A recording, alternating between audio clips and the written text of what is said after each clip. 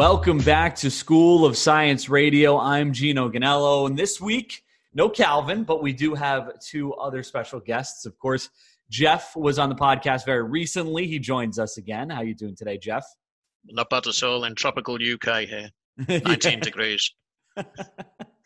Well, over here actually in America on the East Coast, it's actually not too bad of a day today. We got I think it's 64 degrees Fahrenheit over here, so it's pretty warm. And, I'm guessing that's it's 19 degrees. Is that pretty warm for you over there too, Jeff?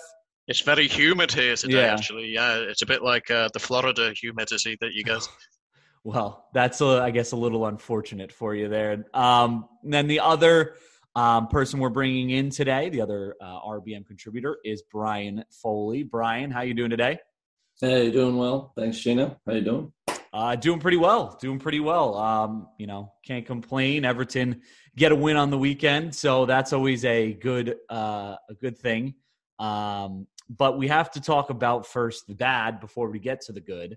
And we have to talk about the Burnley match that happened midweek, not this past week. We're recording Friday, April 15th.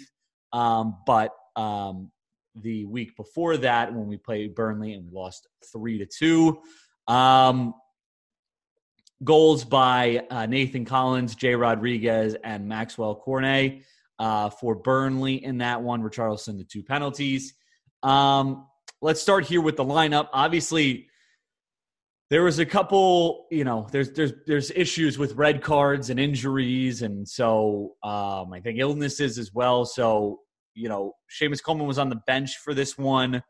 John Joe Kenny on the right side, Ben Godfrey and Jared Branthwaite in the middle after Michael Keane's red card. The game prior, then Michaelenko on the left. In the middle of the pitch, you had Iwobi, Holgate, and Doucouré. Again, Allen was still out at this point. It was still out with his red card at this point, so he could not play. And then Donny van de Beek picked up a injury in warm-ups, so he was unavailable to play. So we went with the mid-three of Iwobi, Holgate, and Doucouré. And then up top, it was Richarlison, Dominic Calvert-Lewin, and Anthony Gordon, which ended up being like a 4-3-3 against Burnley's 4-4-2. Jeff, we'll start with you. Your thoughts on the lineup? I thought the back four smacked of inexperience. I'm a huge Jared Branthwaite fan. I think he'll be a fantastic player for us in the longer term. But I think at times during the game that inexperience between Godfrey and Branthwaite showed. And I think I'm not saying I'm not blaming Branthwaite individually for any of the goals, but I think collectively they could all have done better. But it's a team game, and I think when you look at that lineup, the midfield's a bit horrible, really, in terms of Mason Holgate can fill a hole in the centre of midfield, but it's not his natural position, and it does show. I think he got caught several times, several loose balls. It was a bit of an ugly performance by us, I think. And when you look at that lineup, I'm not really surprised, though. That front three should be able to create a lot more than perhaps it did. Yeah, I think that's kind of been and Dominic Calvert-Lewin, I guess, is the guy you point out at the top there, who's been maybe producing less than obviously we would hope he would, and he did at the beginning of the season. Brian, your thoughts on the lineup in this one? I agree with Jeff on the assessment of Branthwaite. I'm also a big supporter. One of my biggest regrets of this season is we haven't created the moments and the opportunities to kind of bed him in a better situation. Every time he's called up, it's always in a incredibly needs-based situation, and all of a sudden he's under pressure. The initial Chelsea game, it turned out great, and I think Jeff and I both see that kind of performance, developing that consistency. But it's hard, especially at the center back position, between the obvious just tactical, not a big spot where you're going to be substituting. We don't get him on the field a lot. So That being said, it really felt like Godfrey probably ended up wearing the biggest dunce cap kind of from the end of that game. That's not to pick on him, though he's been kind of here and there in performances. But there's actually a stat where I believe like him, Michael Keane, and Seamus Coleman are the only players who have directly led to other teams' goals based on individual errors. And there's only like 4 players in the league, and we have 3 of them. And it kind of speaks volumes on just the individual mistakes that continue to haunt us. And in those and the worst part is it was a situation where you get 2 penalties and you make them. So in the dire need situation we were points wise, they're the kind of things that really hurt us, and we're reflecting obviously after a win now. But those days between Burnley and Man U were pretty rough as far as really having any kind of feeling that we were going to get back on track. And the midfield was obviously, to me, the biggest gaping hole. And it's just, it speaks volumes to a lot of things. The inability for players to recover. Andre Gomes is a shell of himself. He really can't play except in very spot situations when we have a lot of possession against maybe a championship team in the cup or something. He's great to unlock those doors and things like that, but he's really just not the player. And so all of a sudden you're moving Mason Holgate into the middle of the field. And obviously it's a kind of a freak pregame injury, but when you don't have that's just not a midfield. I mean, that's just really not, at the Premier League level, that's not something that Everton should be rolling out. We should have at least some kind of cover there. And that's what really ends up exposing us. We get stretched too easily. Mason Holgate, again, not a big fan of him, but to also say that you get called into play in the middle of a Premier League game, before warm-ups, out of position, that's a tough spot to be in. But you saw a Burnley side that had some fight in them, which will obviously get to the other news about Burnley at some point, I suppose. But, you walked away from that game. I would have given you an arm and a leg to have Sean Dyche in our locker room, given the next speech. And that's not to cast judgment on Lampard, but Dyche has proven himself in this situations. And it really felt like, at least after that game, we were in for a battle I wasn't sure we had the heart for. But then a few days later. Yeah, and we'll talk about that in a little bit. But of course, we got to continue through this Burnley match, and yeah, the midfield. It's when you're playing a 4-3-3, those are not exactly the 3 guys you think should be in a midfield together to give you the most or the best chance to win a match. And again, that Donny van de Beek injury really did kill us there. I think that was a huge factor because things could have been significantly different then. Obviously, being able to have his creativity in that midfield would have been key. And so the midfield definitely did not perform, terrifically well. But again, you get to the first goal, and we talked about this on the podcast before the match. The big thing you had to worry about was set pieces. That's where Burnley capitalizes on all their goals, takes advantage against their opponents' set pieces. And the first goal, what happens? It's a set piece goal that gets over everybody, and there's a guy at the back post just waiting for the ball, and he taps it in, and it's 1-0 Burnley after 12 minutes. 12 minutes that they also had a fair share of chances on. Your thoughts, and Brian, we'll go right back to you on that set piece goal. Anything Everton could have done? I mean, it just seemed like it could have been avoided, but any your thoughts? I mean, the first thing for me is just the inexperience to foul in the first place and create the set piece, which we're so prone. We're so easily baited into the hard charging foul where we still get the kind of the clap, but also at the same time you kind of crack your neck thinking, well, who's going to defend in the center? And Jeff talked about it earlier. When you have an inexperienced team, and against a team designed for set pieces. um, you know, and it was just very predictable. You know, when they lined up, you had just had that feeling in your gut of, man, just the matchups aren't there. To me, somebody like Yerry Mina is not there. Just with the attitude and the presence, you know, imperfect as he may be in those situations, he's somebody that we really want there. He's somebody that I think that we all hoped that Michael Keane would kind of develop that presence in that same way, you know, to make up for the lack of foot speed and those kind of things. But also, yeah, so as far as the set piece goes, yeah, just very predictable. Jeff, how about you? Your thoughts?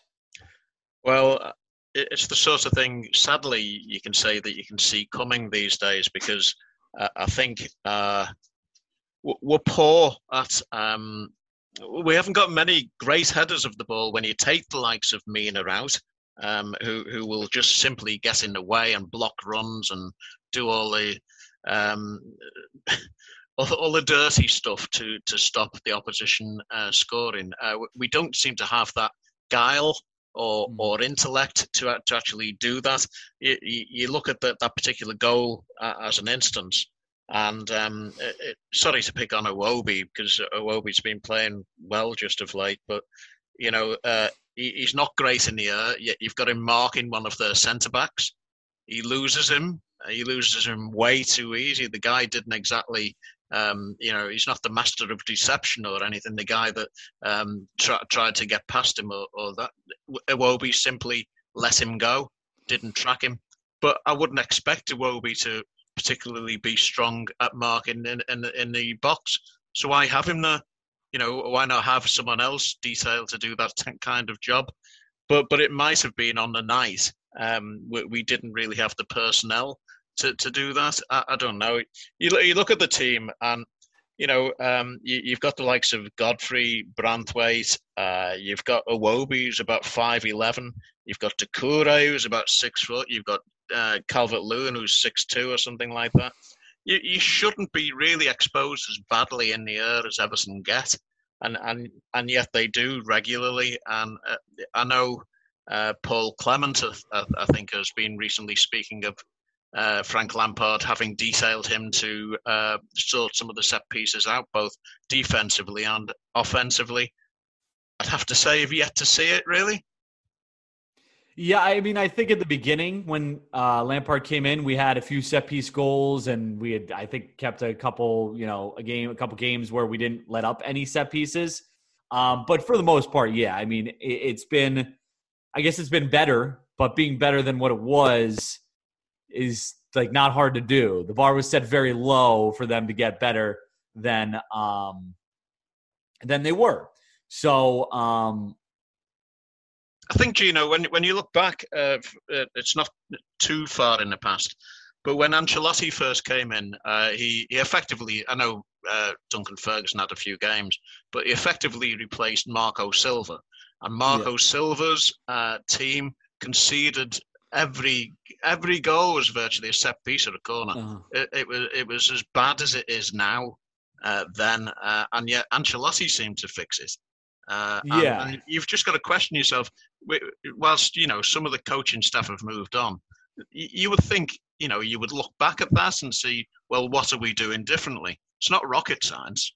Yeah, no, you're right. I mean, you would think they would look back and see, hey, like, you know, at least the players, you know, I mean, they went through this, and again, it's all based on system and whatnot, but you would think that there would be, you know, some look back at what they were doing right and try and figure that out, because it is largely the same cast of players. So, you know, it is weird. And again, having the back line, and we talked about this a little bit, the back line in this Burnley match were extremely young. You have a very young Jared Branthwaite, a very young Ben Godfrey, a very young Michael Lanko, a very young Jonjoe Kenny. And Jonjoe Kenny, I think, the most senior out of all of them.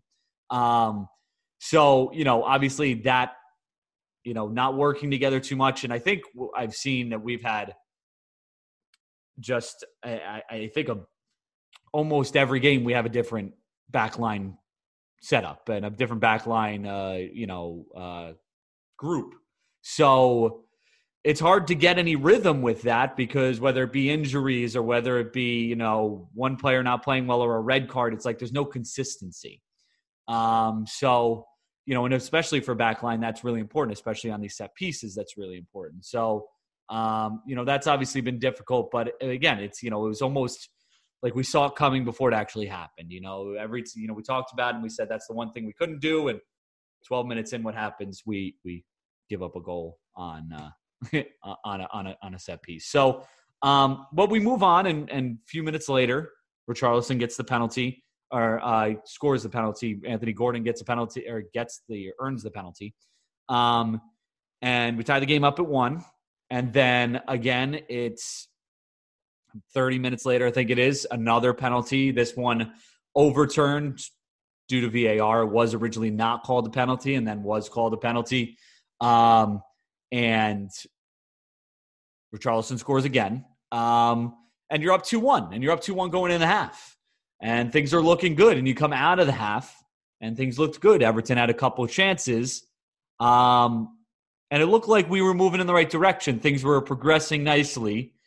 But come the 55th minute, I think it was, or 56th minute, a ball is played over into, a ball is, not played over into, but a ball is played down the left side, and all of a sudden it's 2-2. I think it was Tarkowski put the ball in, and then running through the middle, it's Jay Rodriguez, and it's 2-2.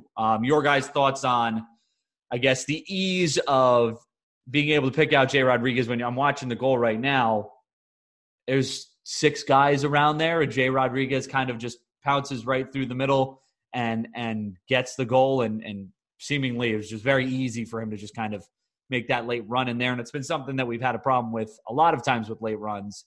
But Jeff, we'll go back to you. Your thoughts on this goal? Typically, we've said it before, typically passive of the Everton defence, waiting for things to happen rather than taking charge. Things that you don't see as often when you've got the likes of Yerry Mina, for all of his faults, as Brian said earlier, for all of the things that we can't count on. You can count on him doing that. He would get in there and clear those balls. That's where I thought we sat too deep. When they reached the byline on the 2 occasions for that and the third goal, and this is where I have to say, I'm a huge Branthwaite fan, but he sat deep on the line, and he almost blocked Pickford's view of the goal, certainly for the third one. I can't remember quite with the second one, but we were basically, if Burnley got down a flank, we weren't having enough awareness between the 6-yard and the 12-yard zone. We weren't attacking that area. We're just letting things happen. And that's, I think, largely down to inexperience, which was missing. Even Keane, who was suspended for that game, has the know-how to deal with those situations. I'm not saying he particularly would have dealt with it perfectly, but he certainly has the know-how, as does Yerry Mina. So you're talking about vast experience there versus Ben Godfrey and Jared Branthwaite. And I think it let us down a bit on there. But you should never blame a goal on 1 or 2 people. I think collectively, defensively, we were a bit poor on those 2 occasions. Brian, how about you? Your thoughts on that second goal and just kind of the ease and even the third goal. Just your thoughts on Everton's kind of defensive performance after going up 2-1. Yeah, I think Jeff spoke pretty well to my feelings on the back line. Just dropping deep and getting a little too tight, not allowing Pickford to kind of claim that 6-yard area and stop any crosses that he short arms and all that he can get to.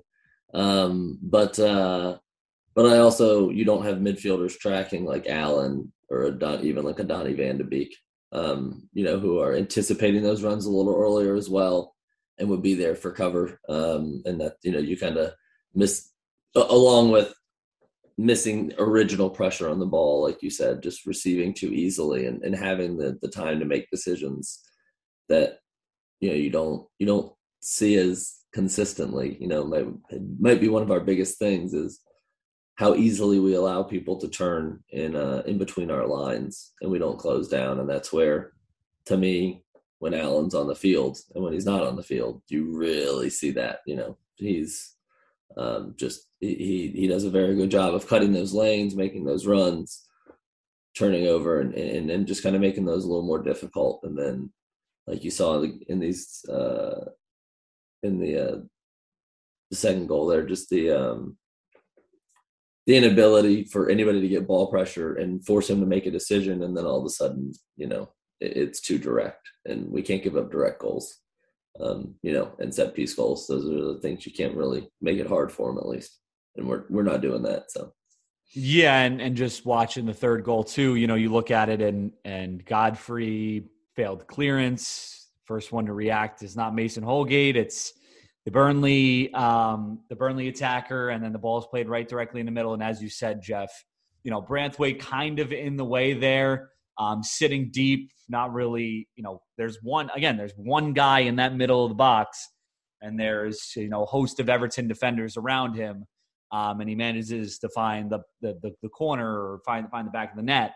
And it's 3-2 Everton. So, it's those things that, have really haunted Everton all season, and just, not being the first to balls, not being being able to jump on the mistakes of the other team, and really being the ones who have caused the mistakes. And as you said, Brian, at the beginning, Ben Godfrey and Everton, a host of 3 Everton players, they're 3 of the 4 people whose individual mistakes have led to opposing teams' goals. So, it's hard to avoid a relegation battle when you're making those kind of mistakes and you're getting yourself into those types of positions. But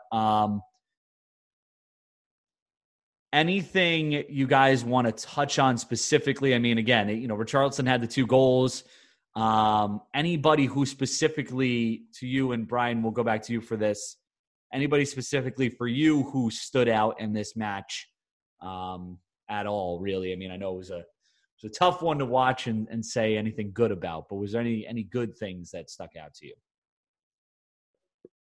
I mean, to me, just in these kind of situations, you have to do the little things or the big things, I suppose, too. But Richarlison putting away 2 PKs, when it put us up 2-1, you really felt like, wow, those could be 2 real big pressure situations that we had somebody step up and take ownership of and deliver on back to back there, which is not easy as well. So for me, just taking that responsibility on his shoulders. We just kind of spoke about Iwobi's faults, but again, I felt like he has put in a consistent shift even in the Burnley game. It was, whether it's error filled or not, you haven't seen him slack off as much, I guess, and kind of drop down to that second gear that he just kind of cruises in at sometimes. But otherwise, it just kind of felt like everybody could have done a little bit more type of performance, because the other thing is that we didn't score any goals from open play. So that's never a great sign. So. Yeah, no, definitely not a good sign. Jeff, how about you? Anything that stood out to you as, on the positive side? It was pretty dismal stuff, to be perfectly honest with you, but as you know, I think Gordon continued to try hard, as you would expect. It's been a breakthrough season for him. I think we've begun, you can say this with the benefits of hindsight now. I think we've begun to see Mykolenko becoming more of a player for us. He earned the penalty, and I think he's shown more ambition and confidence. And let's face it, with coaches in the shape of Ashley Cole and Leighton Baines, who are masters in that position, you should be making improvements. So I think, as a small positive, I think we began to see the emergence of Mykolenko and the consistency of Gordon.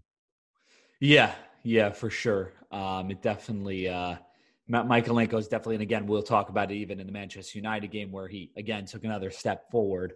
But definitely a player who's who's definitely stepped it up recently and started to show some of his improvements. And, the one good thing that you could take out of all this is that some of these young players are really showing themselves and showing the quality that they have in Anthony Gordon, of course, over the course of the season, and now Michaelenko. So, the hope is that, again, things move in the right direction at some point, and then we avoid relegation, and these guys can continue to grow in the Premier League and maybe build a foundation here.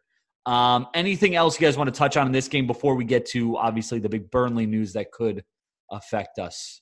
So let's talk about it. Let's talk about the big Burnley news. So, again, we'll talk about the Manchester United game more in depth, but after this match against Burnley, Everton go on and they beat Manchester United at home at Goodison 1-0. And the following day on Sunday, Norwich actually beat Burnley 2-0. So, if you're if you're a realist, probably you were expecting us maybe to win the Burnley match and lose the Manchester United match, and Burnley to lose the match against us and then win the match against Norwich, which probably would, I think, leave us in about the same position anyway.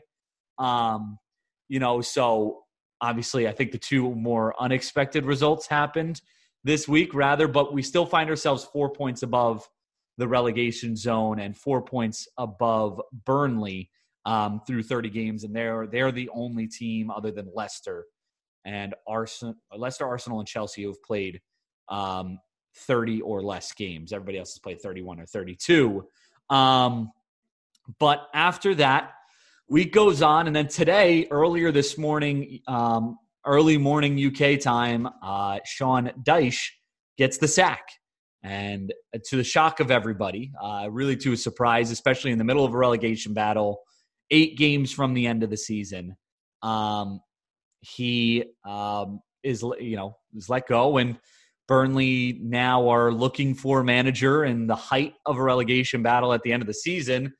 And that very much could affect us. It could mean it could really go either way for Burnley. And whatever happens for Burnley could very well mean whether we get relegated or not. So will it be a new manager bump? Will it be just an absolute disaster for Burnley? Jeff, we'll start with you. Your thoughts on the Dyche firing and what it could mean for Everton. I was surprised, and when it came through, my immediate thoughts, as probably a lot of people thought, were that this sounds like Sam Allardyce has written all over it to come in and do a rescue act for Burnley at the expense of his old club, Everton.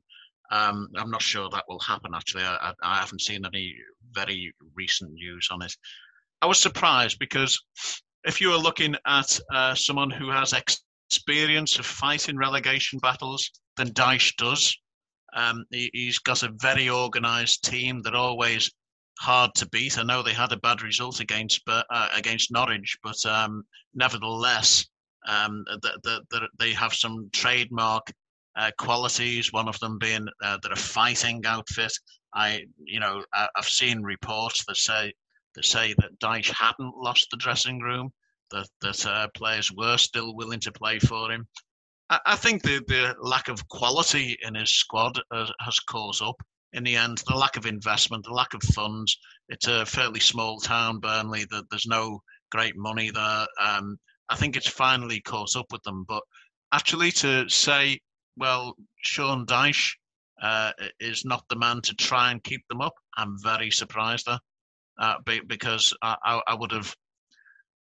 I think they'd have taken us all away. Now, I think anybody coming into that setup, even Sam Allardyce, who's got vast experience of things like that, I think they will struggle within the time frame that they've got to actually get anything different done that Dyche wouldn't have done himself. So I was very surprised that the timing is awful. Had they done it, in December, January, I can't remember where Burnley were then. I don't think they were very much higher. Then, perhaps, but not now. It's a ridiculous decision, I think. Brian, how about you? Your thoughts? Yeah, I agree. I think if you were to look for a manager to like Jeff said, to get you out of relegation battle, the profile would be Sean Dyche to a T. I think, somebody like Sam Allardyce comes in, and it's a Burnley squad, I think, that was in transition as well. I think Sean Dyche was trying to do some different things, to use the solid spine to get a little more creative outside, bringing Cornet as an outside back, somebody you've been seeing getting forward and being more aggressive. And so when they come in, I don't think you can take that same profile of him. And I just don't I think I said it before. I view somebody like Sam Allardyce as a poor man Sean Dyche, with less tactical nuance. If we're getting down to giving speeches, what other organization within the structure of the 11 people in the field is somebody like Sam Allardyce going to bring? But to that effect, if you're going to look for a change in mindset, you don't really have time to do that either. They don't have the ability to bring in somebody and say, all right, let's play a different style. I think they've got a lot of good, still young pieces. McNeil and those guys are good players. And I don't really understand it. I think to me, it would have been like getting rid of, kind of David Moyes in the middle of his run, that it would have been, he seems to have established something. And if it wouldn't have worked out this year, I think it largely would have been a testament to the strength of the league, to be perfectly honest with you. We haven't talked about it because we haven't been running in, but you look at like a 11th place team like Brighton, and that's a good solid team now. They've become an established squad, and that battle to stay in there is really, really difficult. And I don't see their struggles as a result of poor man management or poor tactical decisions. I mean, we just discussed that they put 3 goals in on us and we got 2 PKs. So it's not like they weren't handling their business somewhat on the field against the teams that they should be winning against. Obviously, the Norwich game, that happens. You're in a relegation fight. You're going to lose games on the road. If they were, so obviously by the position, it's hard to scream and shout too much, but as an Everton fan, it gives you a little hope because it's something that changes a little bit. And I was far more concerned about a Sean Dyche-led team than I am going to be about a team that's going to be introduced to a new manager. There's no extended break coming up. There's no time for that kind of stuff. It's going to be 2 months of soccer and see what happens here. So yeah, and just to point out, now Burnley have won the least amount of games out of any team in the Premier League this season. They've only won 4 games. They're in the position they're in right now because of, Sean Dyche ball and being able to hold on to draws, 0-0 draws, 1-1 draws. They have 12 draws over the course of the season. Meanwhile, Everton have won 8 games, but only have 4 draws. They've lost 18 games this season. So that's where the differences are between the two teams. And, before this, again, we talk about Sam Allardyce, more of a defensive-minded manager, I guess, park the bus type of thing. Other than us, for the month prior, the last time they scored 3 goals was February 19th against Brighton, and that was on the road against Brighton.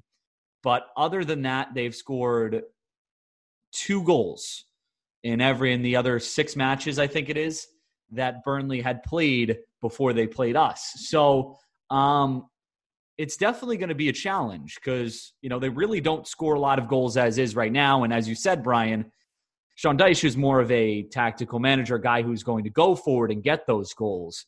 If you bring in a guy like Sam Allardyce, that might not be the case. Now, we don't know if that is going to be the case. Obviously, that's the assumption that Sam Allardyce will be brought in because he is the guy that seems to be always brought in these situations.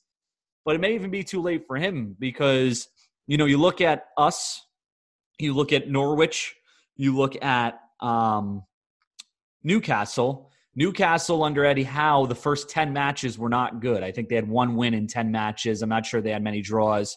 It took them a while to get going. Obviously, now they've picked it up, but they've had the time to put that together.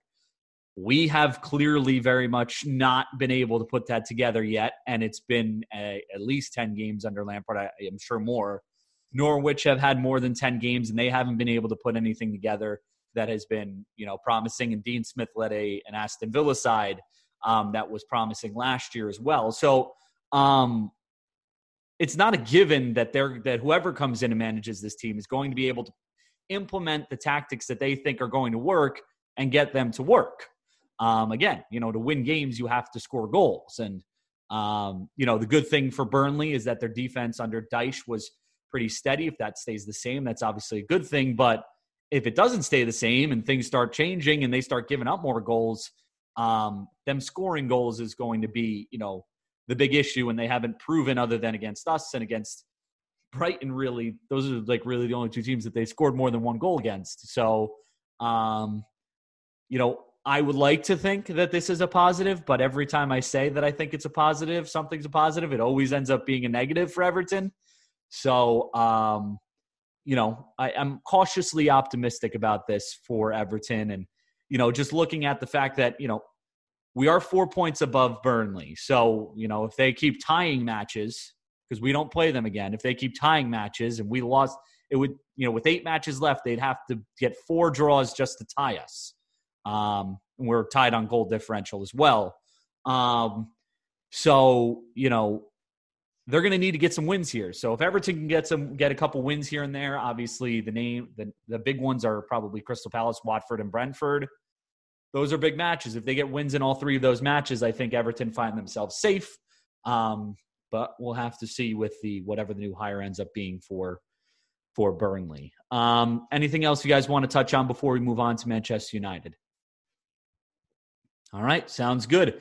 Let's take a quick break here, and when we come back, we will break down that win against Manchester United. All right, we're back, and we're talking about Manchester United, the Manchester United match. Everton returned to Goodison Park, and they win 1-0. Anthony Gordon credited with the goal, obviously a massive deflection that ended up with the ball in the back of the net, and then just a good defensive performance that, ended up having us win this one. We'll start with the lineup. Much different, well, not much different, but at least half different back line. Again, a different back line than we have seen, with Coleman, Keane back after the red card, and then Godfrey and Mykolenko finishing out that back line. Allen returned to the lineup. Iwobi stayed in that midfield, and then Fabian Delph also returned after an extended period of time out with injury to wrap up that midfield. And then Anthony Gordon, Dominic Calvert-Lewin, and Richarlison, again, those the top 3 there. Your guys' thoughts on the lineup going into this one? Again, of course, Donny van de Beek unavailable. He's locked because of his parent club is Manchester United. And then, the changes, I guess, of Gray and Kenny Holgate and Kenny coming out, and, the other 2 going in. So your thoughts, Jeff, we'll start with you. So firstly, I was overjoyed to see Delph come in. Overjoy and Delph in the same sentence has been rare to come by over the last couple of years because of his injury problems and various other things. But actually, he has that steadiness and that inner confidence to be able to play that screening role really well. I was a little surprised in terms of the lineup because it did appear to be a 4-1-4-1 formation, whereas I thought you would have a dual pivot of Allen and Delph. Allen seemed to play a little bit further forward, more right of the pitch, and Iwobi was more central, as we saw, but of a central midfield position, more of an attacking midfield threat. It had a much better balance about it. I must admit, I was really pleased. I was pleased to see, and I know he's had his critics, and I know he hasn't had his best season, but I was pleased to see Coleman come back in for his. He keeps things steadier. I think he's got that experience. Keane coming back in. He was very shaky to begin with, but he did the business, I think. But overall, I was really quite pleased when I saw the lineup. Brian, how about you? Your thoughts on the lineup? Yeah, I think the dropping of Gray is more of a testament to the need to have Gordon on the field than it is necessarily Gray, who's not played well, he's not necessarily played worse per se than anybody else that's been on there. When you have zero production, it's hard to compare, anything. It's really down to the nuances. I agree having Delph in there, despite being Fabian Delph. Having him in there to just provide a little just steady control of the ball. We talked about it in Burnley. That wasn't that's not a Premier League level midfield. Allen and Delph and Iwobi, despite all their individual failings, form an actual Premier League midfield that can, handle the necessary business over the course of 90 minutes. I think the inclusion of the continued inclusion of Mykolenko is huge. There's, you'll see people say, well, he's not Lucas Digne. Well, yeah, of course he's not a French international. Like, what are we talking about here? We get it. We sold a very good player. We can't continue to compare everybody. It would certainly love to reach that standard. But I think you've already seen in Mykolenko a little bit of not a little bit. You've seen that nastiness in defense, the willingness to do those little things, when to foul, where to foul. He tends to stay out of trouble as much as he is involved in play. He doesn't seem to get draw attention to himself in a negative way, if you will. You have to have Richarlison and Calvert-Lewin. I mean, it's hard not to play him. Yeah, absolutely. I was pleased with the lineup. I think when we talked about it, we had thought that Fabian Delph would return, and I'm I was excited to see that because he's more of a it gives Allen a little bit more freedom, I guess, there, and he is when he's on, he provides, I think, a little bit more of a structure and a control and a calmness over that midfield. So I was happy to see him included. Again, happy to see Mykolenko included again. I think he's deserves his continued inclusion, and just I think the lineup, not really much to argue about there. I think that's about the best lineup that we could put out there. Again, Doucouré makes the bench and Gray makes the bench instead of starting. But other than that, I think that's about what you would expect for this matchup. And really, it was, it was a hard fought match. It was a gritty match. It was, it was something we're not, I guess, used to seeing from Everton recently. It was just, very, dig in and get stuck in and, get things done. And, their effort pays off with Gordon scoring early. In the 27th minute. And then, it's not like Everton didn't have chances in this match.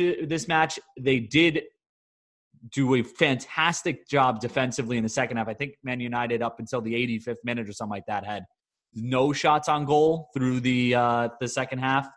But your guys' thoughts, Brian, we'll start with you. Your guys' thoughts, I mean, there's not really much to talk about in this match. There was the one goal, and I think everything else was pretty standard, if I remember correctly. And if you guys can remember anything that was major, please point it out. But, your thoughts on just the way this match played out and, I guess, atypical performance from Everton of recent in terms of defensive structure and management. Yeah. First off, I think Jordan Pickford deserves a lot of credit. He made a couple early saves that did not put us behind. That probably would have been, frankly, they would have been in the probably, I think, 10th or 15th minute, and they probably still would have probably put the game to bed, because just self-belief at that point would have been, I'm sure the crowd would have been behind us, but let's say best case scenario, we would have dug out a point. But to be fair, De Gea also played well.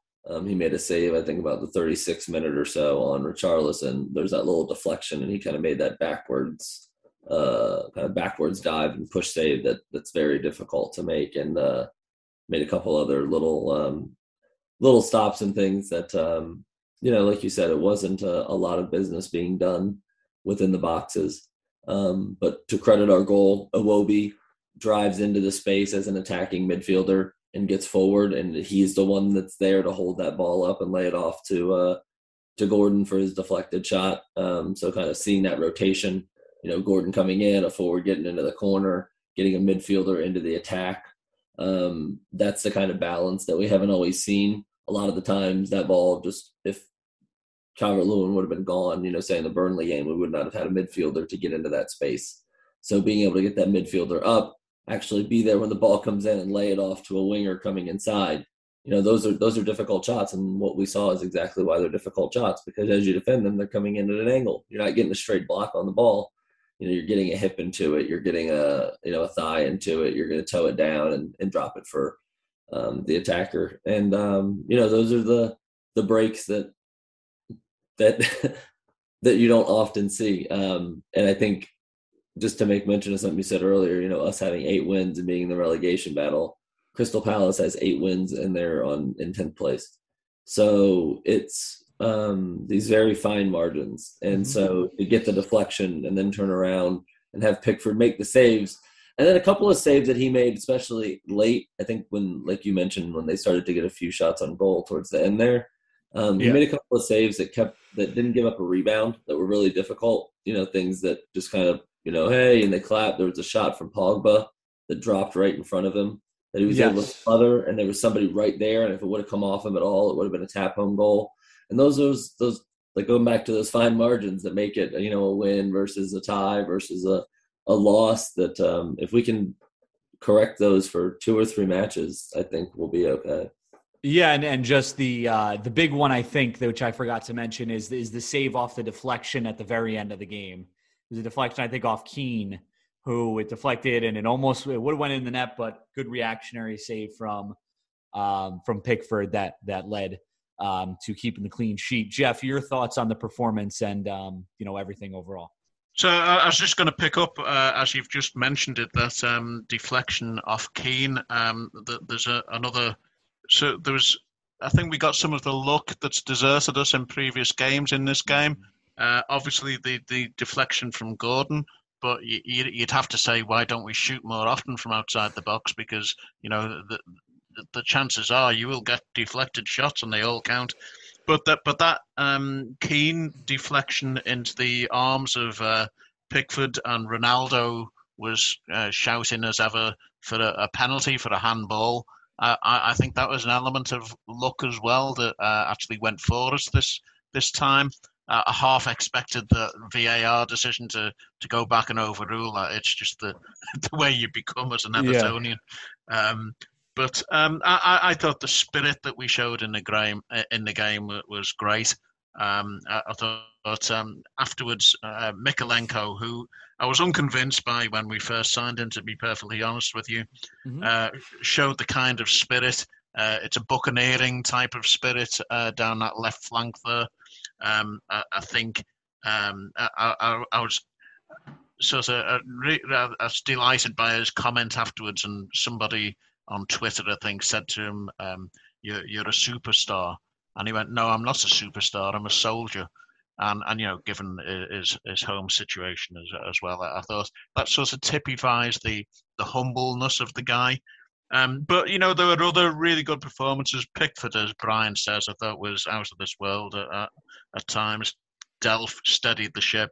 Allen looked good, driving a bit further forward. And Iwobi, I think it's probably about a 20-second sequence of him running around the pitch, trying to close United down. And I think he started off more or less in our left back position, if you like, charged right over to the right wing, didn't get the ball, charged right across the front line, ended up back where he was. He must have run, I think it was highlighted, about 200 yards in total before he actually stopped running. And the fans like that. I've been to Goodison many times, and that sort of really revs the fans up. It's almost back to the days of Peter Reid, who I was fortunate enough to see, where they go chasing lost causes. Sometimes they don't win them, but that effort that the team showed as a whole against United, I thought won us the game, and deservedly so. And I'd love to see more of it. I just hope it's not against the big teams that we do that. It's against, the other teams that are coming up, Brentford, Crystal Palace. That's where we want to see it. Leicester as well. We want to see it against them, not just these big results that nobody expects. I mean, hey, listen, I'll take whatever I can get at this point. So if we're beating the big teams first so we can get out of the relegation zone at that point, I'll take it. But I totally understand what you're saying, because it does seem that we always do seem to show up for these big matches, always seem to show up for the big teams, Manchester City as well at Goodison. But then when it comes to the Burnleys or the, any away match at this point, it's been, less so. We haven't shown that grit, that ability to dig in. And, it was definitely, a really good performance. Like you guys have mentioned, really all the big factors that, I think Fabian Delph just in the middle, control and calmness really helped. I think Iwobi was fantastic. Again, I think Michaelenko was fantastic. I think Pickford was fantastic. And then just overall, I think a great team performance in this one. There's not, I think Frank Lampard said it after the match. He had an interview, and I think this was after the Manchester United match, where he talked about the greediness and digging in and how fans love that. And that's all, the effort, and that's what they need to bring. And if Everton can find a way to bring that week in and week out, they have the quality to beat the teams that are in front of them, whether it be, listen, I'm not going to go out there and say we're going to beat Chelsea and we're going to beat Liverpool. But the other teams, the Leicesters, the Watfords, the Brentfords, the Crystal Palaces, Everton have the quality to beat them or at least get a result out of those games. And Brian, again, you mentioned it and I've mentioned it, Crystal Palace, Brighton, Leeds, so many of these teams that are in front of us, Newcastle, Southampton, they all have 8 wins and they've all played less game or more games than us. They've just been able to find a way to get draws instead of losses, find a way to keep the draw throughout. It's if Everton could have kept the draw against Manchester City or, there's a host of them that you could point out that it's like if they could have kept those draws or kept the game, held on to the game deep into the game, the story could be a lot different. And I think what we saw today is more of what we saw against Manchester United is what we need to see more of these last 8 matches. It's 8 matches. These are 8 matches to determine where we're going to be next season, whether it's going to be in the Championship or the Premier League. And that should be motivation enough for these players to go out there and try and put in the best performances they can.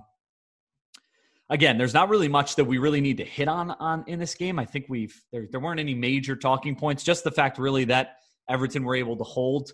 And I think that the 4-3-3 or whatever the formation that we've gone with these last 2 games, the setup I think is probably the setup that we need to continue going with.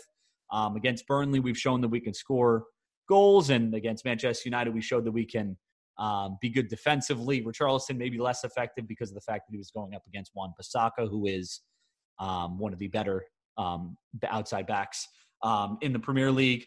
But yeah, I think overall just a really good performance. And I think, hopefully Frank sticks with this formation because I think this is the formation that's going to be successful for us going forward.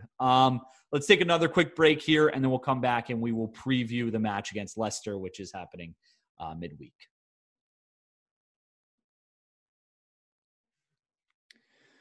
All right, we are talking Everton versus Leicester. This game is going to take place Wednesday, April 20th at 2:45 p.m. over here on the East Coast. I think it's a 7:45 game over there in England. This is taking place at Goodison Park. A couple factors in this one. Everton have kept just 1 clean sheet in their 15 Premier League home games against Leicester. A 0-0 draw in January 1999 was the only time they've kept a clean sheet. They've gone on to lose just 2 of those 15 meetings, however, winning 5 and drawing 8. After 13 of the first 18 Premier League meetings between Everton and Leicester finished level. Just one of the last 12 between the sides has been drawn, though that draw was in this exact fixture last season. Leicester haven't lost their first league game in any of the last 13 calendar years, since a 3-1 loss at QPR in 2008. The Foxes have won their last 4 such games, but have never won their opening league game in 5 consecutive years before. I think this is an old stat that they have on here. Everton have won just one of their last 12 Premier League games, coming from behind, and 2 now of their last 13. They came from behind to beat Arsenal 2-1 in December, and then beat Manchester United, obviously 1-0. And then Everton have conceded 13 goals in their last 5 Premier League home games, 2 more than they had in their previous 11 at Goodison Park. So obviously the defensive issues still a major issue. The lineups for this one could be interesting. It looks like Donny van de Beek will be back. It looks like he will be ready. Of course, we don't have any confirmation of that because we won't. The Frank Lampard's press conference has not happened yet. It won't happen on Tuesday. Yerry Mina is back in full training as of today, I believe. So that is another addition that could be there. We do have Fabian Delph, which is, a great thing. We didn't bring this up. I don't think we talked about this. I think this happened after the Burnley match, or before the Burnley match, but after we talked about Burnley. Nathan Patterson out for the remainder of the season with the ankle injury, had to have surgery on it. So unfortunately will be unavailable for the rest of the season, and really unfortunate for him because he was set, I believe, to play in that Burnley match and start in that Burnley match. So certainly disappointing for him. He will not be available, but I think everybody else will, that I can think of off the top of my head that could be important to this match. Of course, there's still 4 days until this match happens, or 5 days, whatever. But with the information that we have now, with the possibility of Yerry Mina coming back, with the possibility of Donny van de Beek coming back, with what we know, Brian, we'll start with you. What do you think the lineup is going to be on Wednesday? Yeah, it'll be nice to have the choice back. I would go, obviously, Pickford in goal. Mina at center back, if he's healthy, is just an absolute starter lock-in for me. Godfrey at center back. I'd keep Coleman at right back. Mykolenko at left back, start to get perhaps a little bit of consistency. And then in the midfield, Allen has to be in there. This is where it's going to get tough because I think we also need Doucouré in there to run. I don't see us having enough possession to be able to pull off Iwobi and Van de Beek and Allen. I think that would maybe stretch us a little bit too much in the midfield. So I personally would like to see Doucouré. And then perhaps, it's been a long break, but perhaps you rotate in a Van de Beek. But I also maybe put Richarlison up top against Leicester's center backs and give Calvert-Lewin a break and put Iwobi out wide.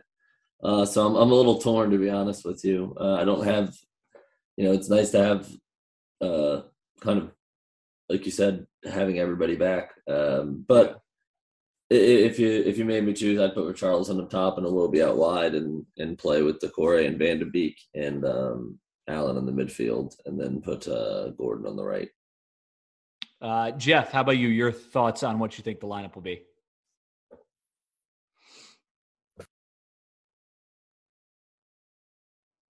Hey, Jeff, I don't think you might be on mute or something there. Schoolboy error, sorry. No worries. Yeah, so I'd have Pickford in goal. I'd have Coleman. As a surprise, I'd actually have Michael Keane in alongside Yerry Mina, because Keane alongside Mina is a different kettle of fish altogether.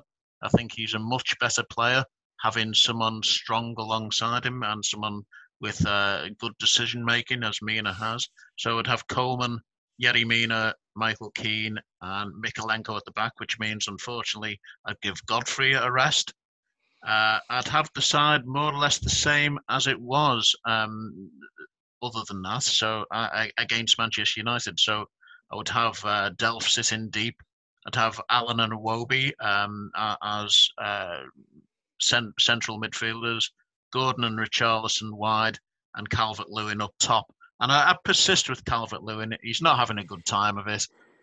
But sooner or later, you've got to think he possibly needs just one badly deflected goal for it to go in off his shoulder or his backside or something like that will give him the confidence to then go on and play like the Calvert-Lewin that we know. I would resist the temptation of bringing Donny van de Beek back in right now. I think he's a good option off the bench for the next game. He hasn't played for a few games now through injury, suspension, ineligibility. So I think to have him there and willing to come on is a good thing. I think longer term, Van de Beek in that kind of lineup might look more for the Iwobi position, so play more attacking midfield, which is where he made his name really for Ajax. So I would like to see him get a chance there at some point, which again raises the question mark over the longer term future of Dele Alli, because you'd have to say that's nailed on as his best position, but he's not getting a chance, and I wouldn't give him a chance in this game. So more or less the same.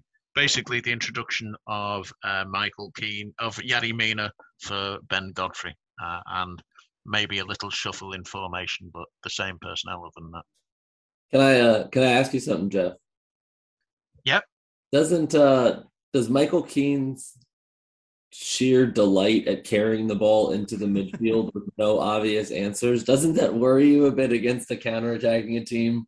Like, and on that, I don't have any real qualms, but just for me, that was I feel I agree with you. I think that Keane plays much better when he has a presence like Mena to kind of tell him where to go.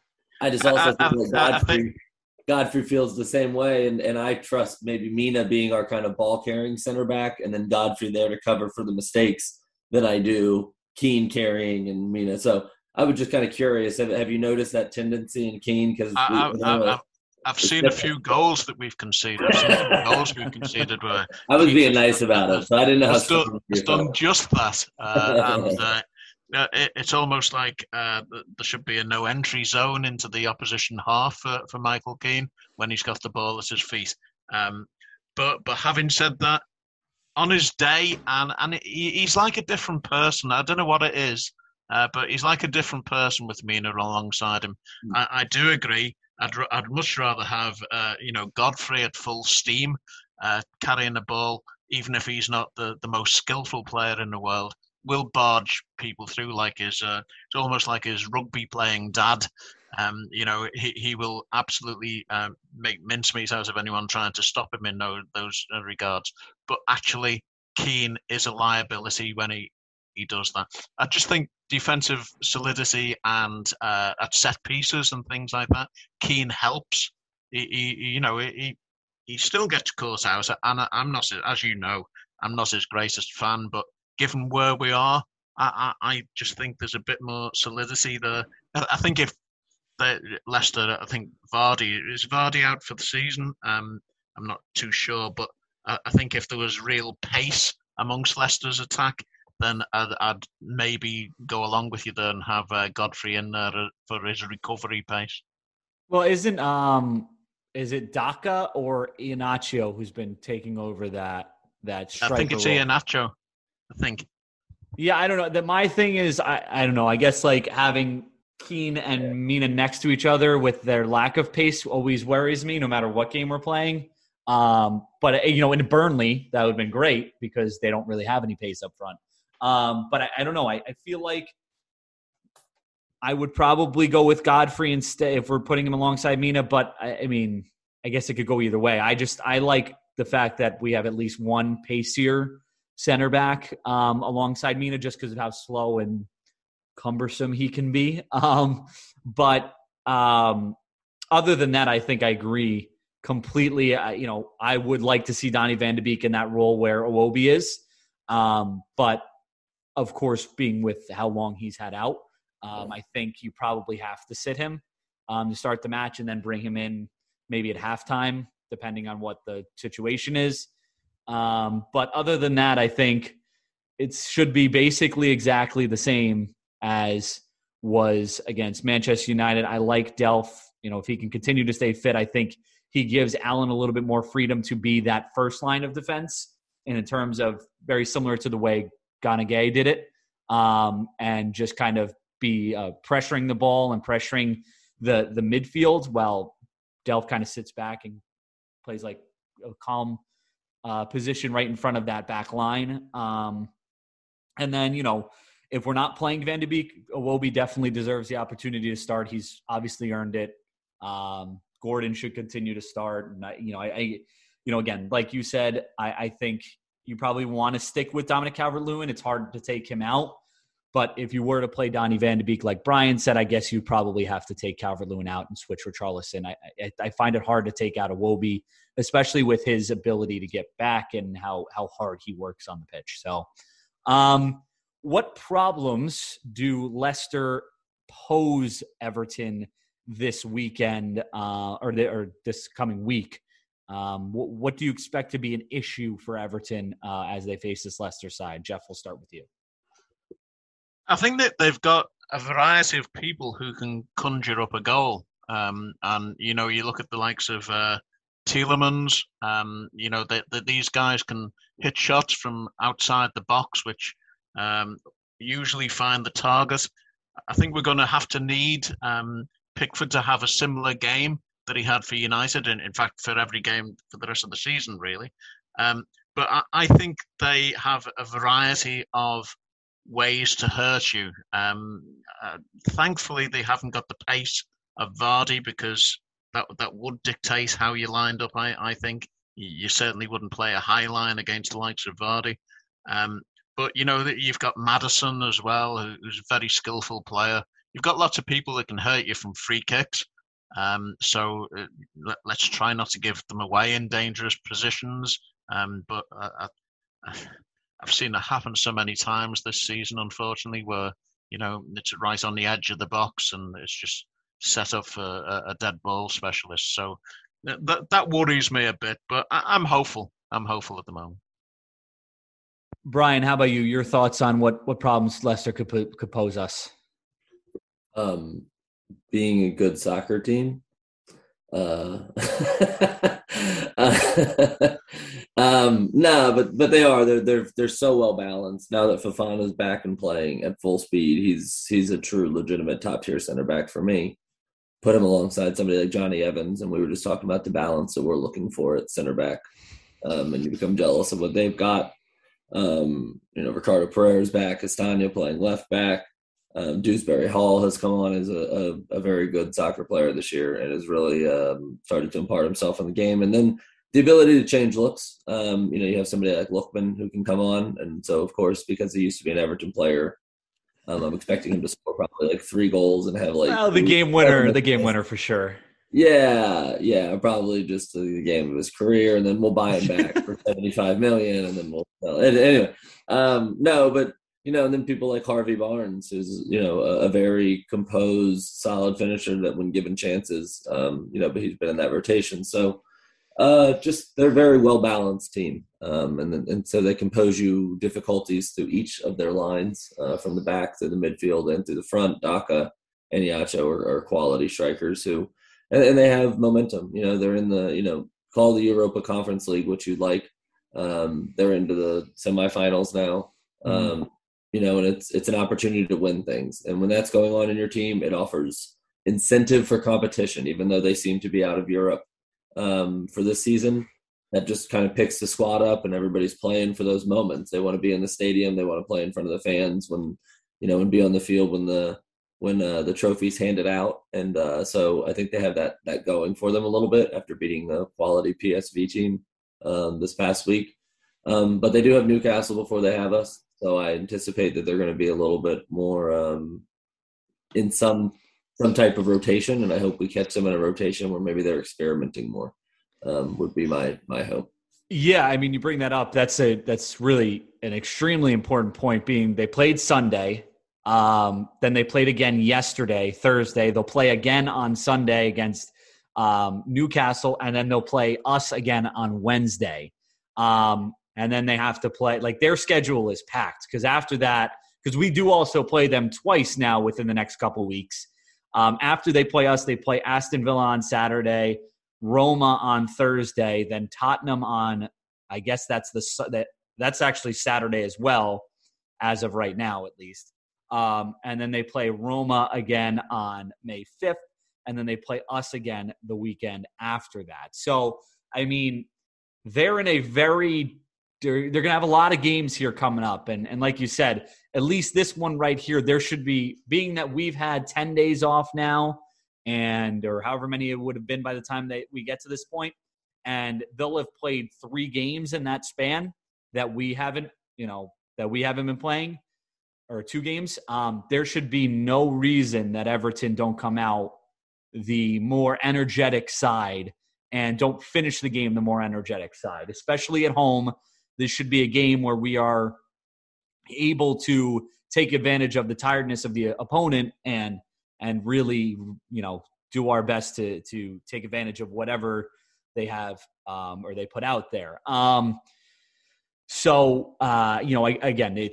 they do have a very talented team, but hopefully Everton do catch them in a bit of a rotation, and maybe we can grab some points here. These are, obviously very important points. I think a win here at home against Leicester and then maybe a tie against Chelsea would be very big points going into that massive 3-game stretch where we play Watford, Crystal Palace, and Brentford, which very well could determine our season. So we'll see how that plays out. Before we wrap it up, anything else and do predictions, anything else you guys want to mention on Leicester and this match? All right, let's do predictions. Brian, we'll start with you. Your prediction for this one. I'm an eternal optimist, Eternal. So you got to win? No, I think we're going to tie. Oh, okay. I can't be that much. I'm an optimist. Yeah. No, I got you. Still somewhat of a realist. I see a 1-1 result. I think our crowd can pull us through. Absolutely. If we can find the right moment, I genuinely do. But the reality is we're just not playing. We're not, we might scratch out a result, but we're not playing great soccer still. We got a result, but we didn't play great against Man U. We didn't create, we won, and that's the highlight. That's all we need. And I just think that's a little bit tougher against a team that has some momentum and is feeling good about themselves. So I could see us, falling behind to something in the first half and coming back into it with a 1-1 and picking up a point that it wouldn't be ideal. But it's hard to say, like you've already mentioned, if Burnley's really big on tying, that means that draws for us are can be important. So that's how optimistic I'll be. Jeff, how about you? 2-1 Everton. I think I'd even go further than to predict another Richarlison penalty. Amongst all of that, I think penalties seem to come like, we have an expression over here, they come like buses. So you'll get, you won't see one for ages, and then you'll get 3 in a row. So I can see us, getting a 3 points there. I do think it's a midweek game, as it's a Wednesday. Though it will be the nights are getting lighter here, but there's nothing quite like Goodison under the lights with the crowd behind the team. I'm hoping they will do that. In a way, it's a bit of a pity with that, is it 10-day break or whatever it will have been? Yeah. Because there's nothing like going again when you've won and you carry that winning feeling through with you. 10 days can be a bit of an issue to keep that momentum up.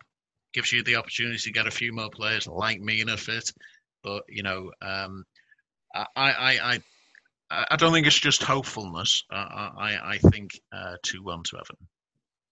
Yeah, I'm kind of in between. I'm kind of, I've been really optimistic on the podcast before already this season, and it hasn't worked out. So I think I'm going to be less optimistic and say draw as well, because I also think there could be a point where we can win. There could be a way we can win this match, and then that would be absolutely huge for us, especially depending on what happens in Burnley and other matches. But I'm going to go with the draw. I'm going to say, I'll say 1-1 as well. I'll say 1-1 as well. I think Everton get a much needed point. They need at least a point out of this one. Going out through here, the rest of the season, at least a point is really basically what we need from every game. That isn't, the big six, I guess you could say. But, this is going to be a really important one, and hopefully Everton can pull it out. All right. I think that's all we got today. Brian, thank you as always for joining us. We appreciate it. Of course. Thank you, Gino. Always enjoy my time here. Yes, and we love having you on. And Jeff, same to you. We appreciate you coming on and taking some time to talk to us. Thank you, Gino. Thank you, Brian. Yep. And to you guys out there, thank you for listening and continuing to download the episodes. And we hope that you continue to do that, continue to listen, continue to help us out here and listen to what we have to say, whether it's, right or not. Hopefully we have some more optimistic things to talk about in the future. But for now, that's it. And we'll talk to you guys next time.